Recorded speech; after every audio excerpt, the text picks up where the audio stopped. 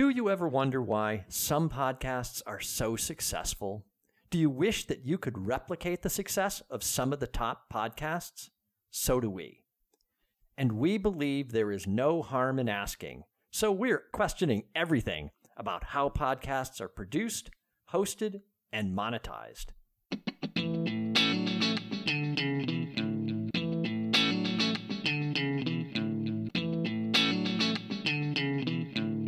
This is No Harm in Asking. I'm Eric Byron.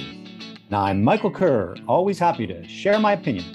We review podcasts and look for clues to why some make it big and some don't make it at all. This week, we will be reviewing WorkLife with Adam Grant. This podcast is sponsored by Colab.me, the free-to-use platform for interview planning, preparation, and collaboration. Let's make sure everybody knows who Adam Grant is, right? He is an author, right? So seven books, I think.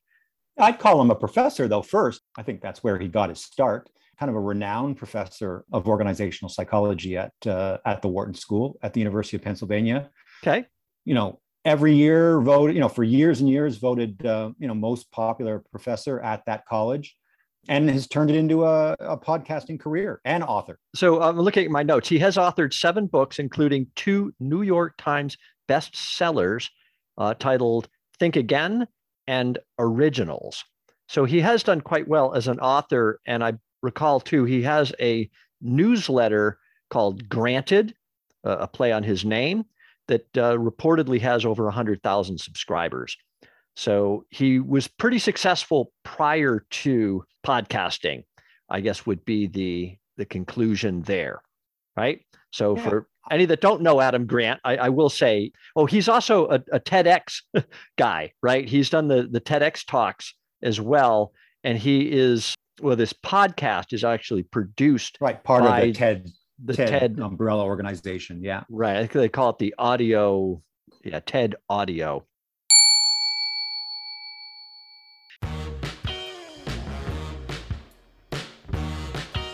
I'm Adam Grant, and this is WorkLife, my podcast with the TED Audio Collective.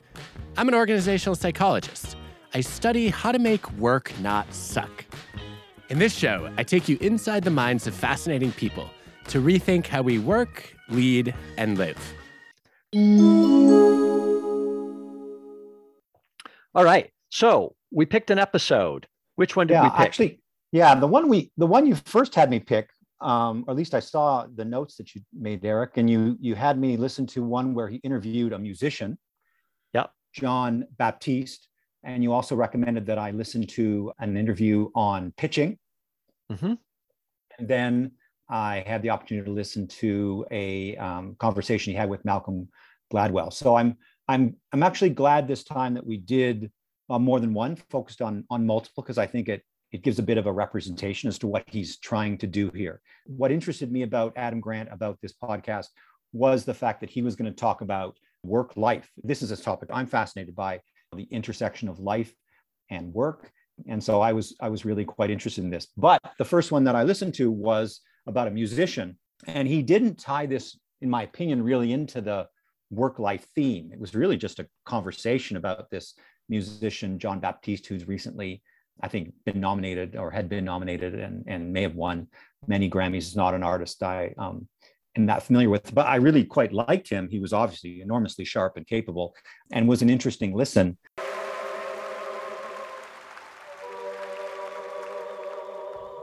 When I move my body just like this, I don't know why, but I feel like freedom.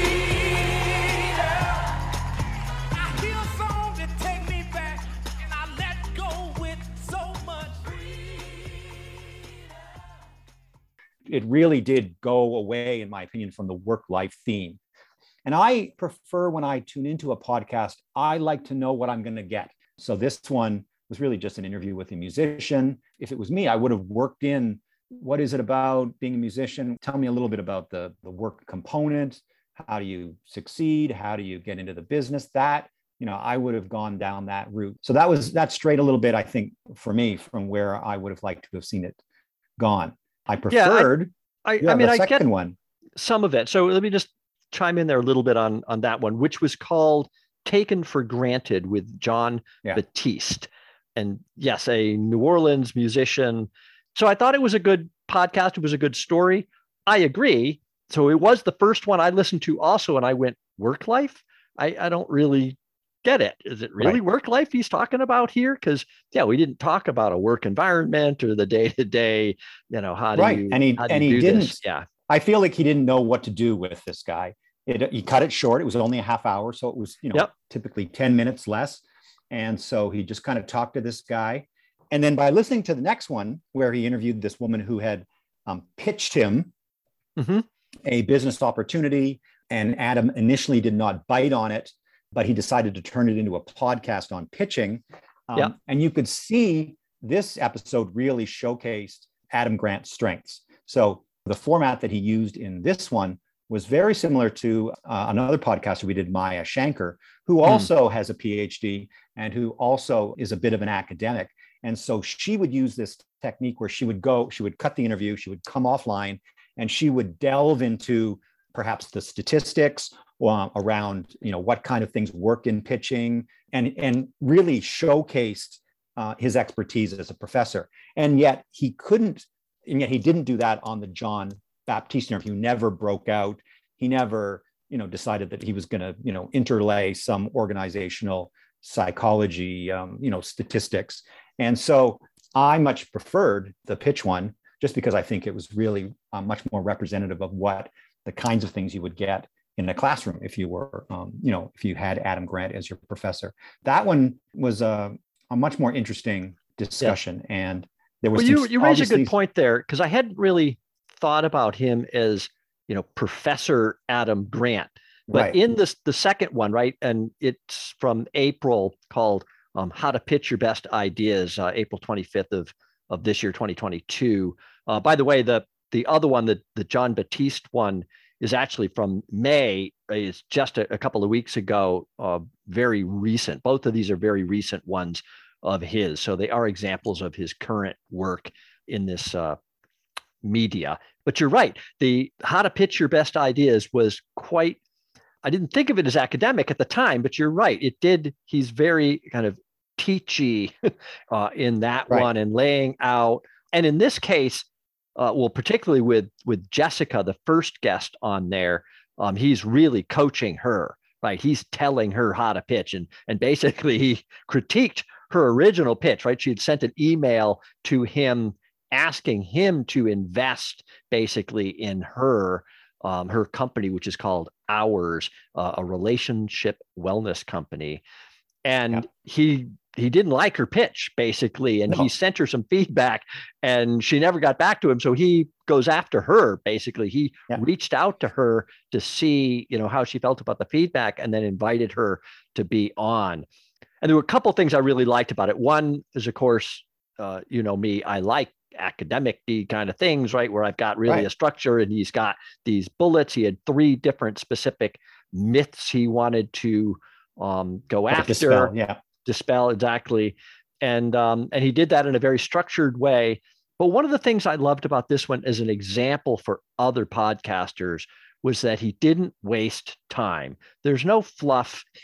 He gets right to it. He had a great hook at the beginning, and we'll play part of that for you guys. We all give pitches at work. When you give a speech, you're pitching a vision. When you make a suggestion in a meeting, you're pitching an idea. When you apply for a job, you're pitching yourself.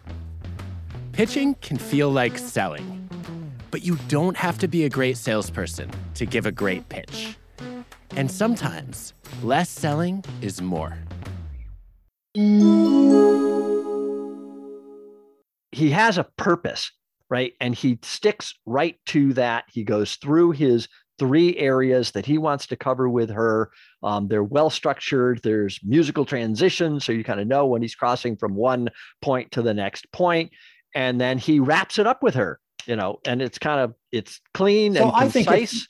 I think if you're a professor, that's, you're good at that. You don't, as a professor, you don't, reiterate things. Basically, if you've got a 40-minute class that's your thing, right? You get through the material. It's not repetitive. If you're a professor, to me, this is the ultimate medium, right?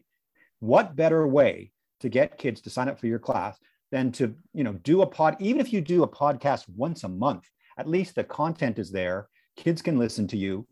I appreciate it if you're Adam Grant, there's lots of content out there. But if you're an, entomology professor, or you teach physics, and I know your brother's professor teaches pharmacology, why not have a podcast every month? At least the content is out there. The kids can listen to it. I think it's the ultimate medium for That's the, an interesting for the professor class. Interesting angle on it. And I don't disagree with you. I will say that just from a style, taste, what do you like kind of thing, I liked, how to pitch your best idea better than the taken for granted episode.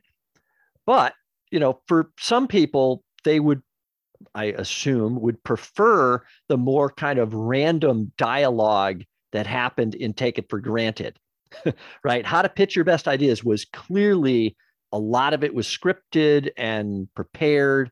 There was a little bit with her that was kind of off the cuff, where she was trying to kind of react on the fly to things he was asking her. But his parts in it were very scripted.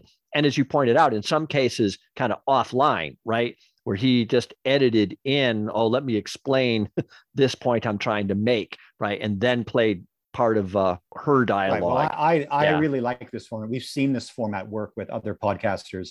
And again, if you come at it from an academic angle, that this can be very effective. It allows you to overlay your expertise, data, statistics. In this case, it worked, right? He was able.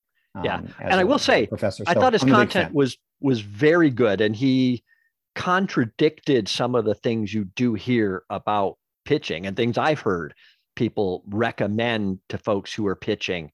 So I thought that was good too, that he wasn't afraid to go against the grain a little bit and say, no, you don't need to be passionate, right? It's not passion. There was a lot of care about the numbers, and you don't have to be, you don't have to be, overly enthusiastic, right? The people that come out and are just crazy enthusiastic for their idea. It's those people are not necessarily the winners either in the pitch game. I like, or overly confident, right? He didn't like overly confident, which, so I thought that was also an interesting distinction he makes well with her, is the challenge between formats, right? So pitching live, actually talking to somebody, particularly if you can, you're face to face or on a video call and they can see your face and see your sincerity in what you're saying, versus an email. And her original pitch to him came through email. And so it lost a lot of her personality, and clearly she was much nicer in person than his perception of her through the email.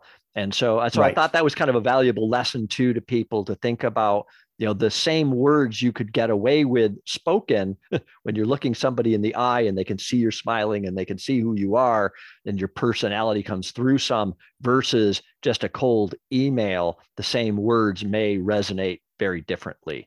So I thought that was good. But I liked the fact that he then transitioned to a very different angle on the same topic, right? So he brings on Franklin Leonard. Franklin's like a screenwriter, right? And he got frustrated in the industry with screenplays that were rejected that he thought were really good ones. And part of his job, I guess, was also reviewing some of these screenplays. And he ended up publishing he created a publication of overlooked screenplays called The Blacklist. And this has become apparently very, very successful. And so again, a screenplay, right? When you submit your screenplay to a movie maker, right, or somebody who you want to produce it, you're basically pitching your concept for a show, right, or a movie. So it is pitching. It's an idea you're trying to get. I think there's a lot of lessons on this podcast. So obviously he started off with this interview with this woman who was, who'd pitched to him in an email, and he wasn't quite sure. She'd said some things like, "Oh, we've got the greatest team in the world." And he thought that was a bit over the top. And then it transitioned, but he'd obviously had this other guy lined up at the end. And then in the middle, he transitioned to a conversation, which turned out to be an ad, with this guy from UKG, which is a software SaaS company. And the conversation he had with this guy was very natural. Like you couldn't quite tell what this was. I couldn't figure out that it was an ad until I was deep into it. After listening to it for a good 2 minutes, I realized, oh, I know what this isn't part of the podcast. This is an ad. Yeah. Had this I have to agree. I was confused too. By the time I got to the third guy, I kind of lost it. Like I must admit, I had tuned out. So the content from the final guest, regardless of how good it was, I found that I didn't connect with it just because I was so confused by this middle interview that shook me. So that was I thought that was disappointing. I don't know, as a podcaster, what should you do, right? So here's an interesting point. It just occurred to me too when I first listened to the pitching episode, right? And then I took some notes. And then when I was getting ready for this call and I was kind of going back through my notes, I had forgotten about the second half with Franklin. Yeah. And also I went, oh, that's right. He had the whole pitch idea thing. So I will say, just from a personal experience thing, the first half resonated much more, was more memorable for me than the second half. And it may be partly because, like you say, there's that big kind of gap in the middle where he goes off on this other thing, and you do kind of detach a little bit, I think, going, what is he talking about? Is this work life? Is this the podcast? Is this a new guest? Right. What's he doing? And then now by the second or third podcast of his that you listen to, you realize he does this in the middle. This is kind of his way of getting his advertising in, but trying to make it seem more like it's a part of the podcast, not just a break off, make some money promoting something. Right. I mean, I did listen to it, but I think podcasters are in some cases, I like the fact that you can distinguish it from the actual podcast. I found it personally confusing. And so you didn't know whether to hit the fast forward. Yeah, do I go through this or not? Right. Should I listen to this or not? And then you really got to consciously think about whether or not you just end this and bring that other guest back and do a part two, or whether you tack them on the end. I think he did a disservice to that guy at the end by trying to combine those two podcasts. Now, I appreciate, you always make the point, just, if you can't drag your podcast out to the 40-minute, 45-minute, whatever you typically do, right? Go ahead, cut it short, right? Yeah. You're better off to cut it short. In my opinion, the lesson is cut it short. Yeah. And with your ad. I think he had two guests that he felt he could combine on this topic of pitching. And so that's why he did both of them, and both parts by themselves would have been probably, 20 minutes. Right. And he ended up at 40 minutes, right, with the two of them. And I like it. I would listen to him. I think there's a unique space in podcasting for this kind of work life, organizational psychology type talk. So I like there's so much I like about it. There's so much opportunity for talking to different people.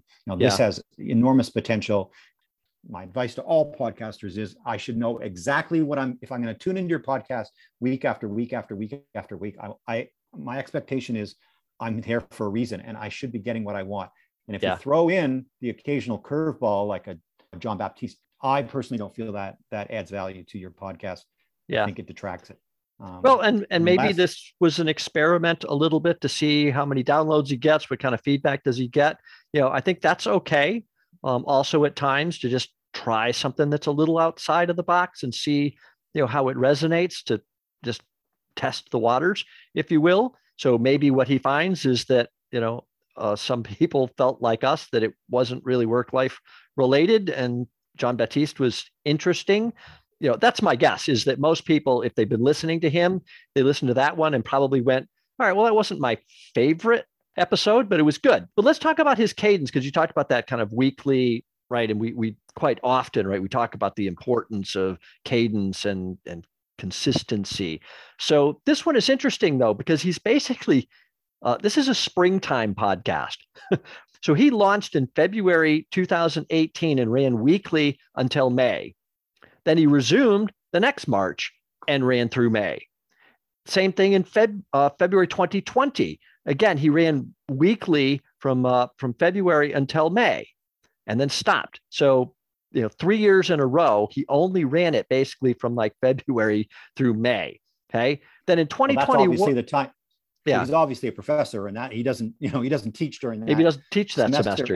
And he fits it in. I mean, Yep. I think that's clearly what has been happening. Could be. I don't know that for a fact, but it seems like a logical assumption that his calendar is less busy in the spring for some reason, and he can publish them, or he's working on them the rest of the year and publishes them then. I don't know. Maybe he's pre-recording them and then, lets them go while he's teaching. I don't know.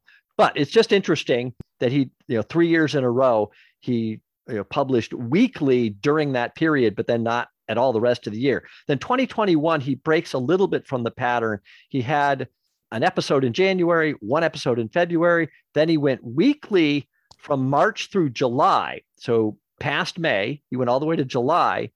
And then in October into November, he had 5 more episodes. So the first time we've seen him publish episodes in the second half of the year.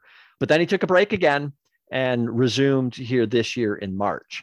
Don't know exactly what he's going to do here the rest of 2022. As a podcaster, you need to decide, why am I doing this, right? What is the purpose? Mm-hmm. If my main role in life is a university professor, then what is the purpose of my podcast? Is it, if it's to get, students in seats in my class, then you can build up a following. People know who you are. Everybody at the university wants to take your class because they've heard your podcast and they know you're a star.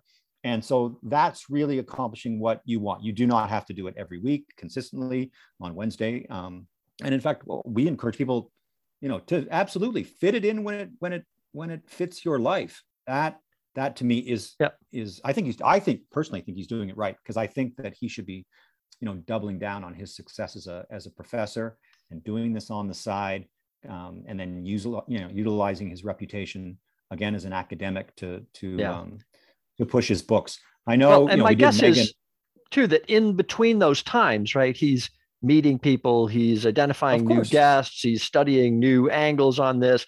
I'll bet he is a prolific reader. So he's an academic, right? He's studying and he comes up with new ideas. And I do kind of like that idea also of batching these and going, oh, okay, I'm inspired again. Let's go do a season, but I don't wear myself out by trying to do one every week for the whole year, because then I don't have those gaps in which I can go off and get inspired and study new things and come up with new angles on this.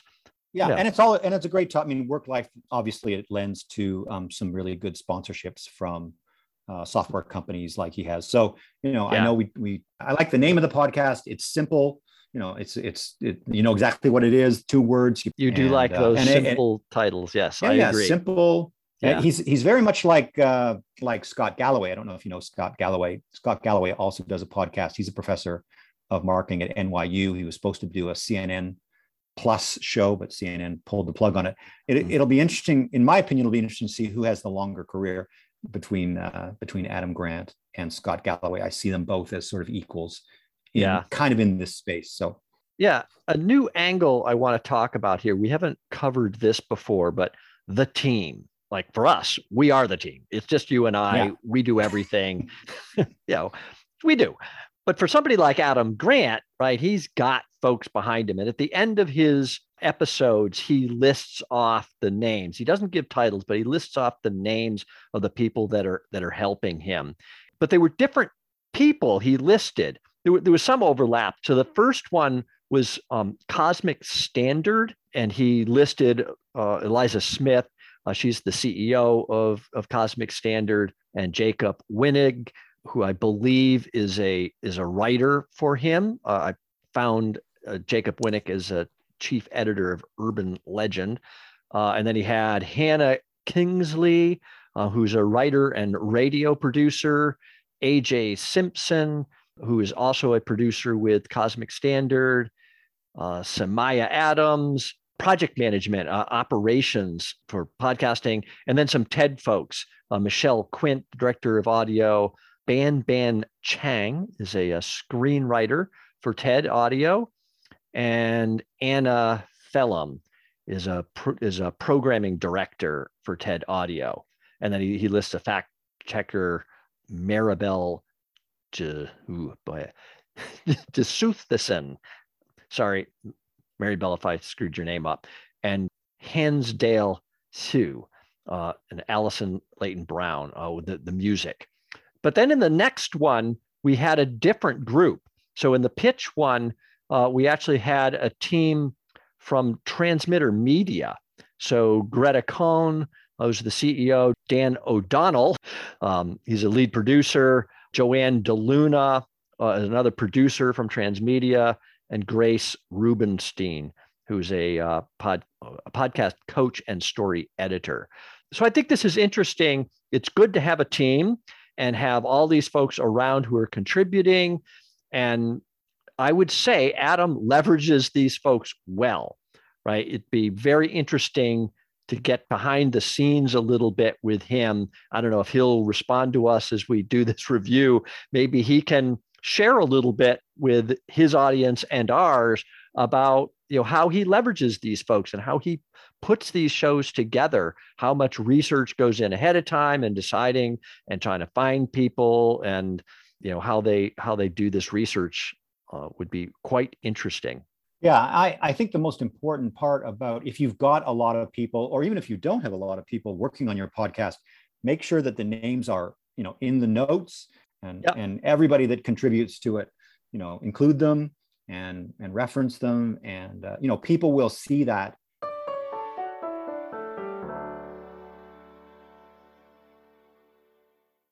All right. Well, that was our review of WorkLife with Adam Grant. We've got lots more reviews coming. So please subscribe so you never miss a review. Please respond to us on social media. We are always looking for feedback and try and engage with our audience. We want to hear from you guys. You've been listening to No Harm in Asking with Michael Kerr and Eric Byron. Thanks for listening. If you'd like us to review your podcast, please let us know. This podcast is sponsored by Colab.me, the free-to-use platform for interview planning, preparation, and collaboration.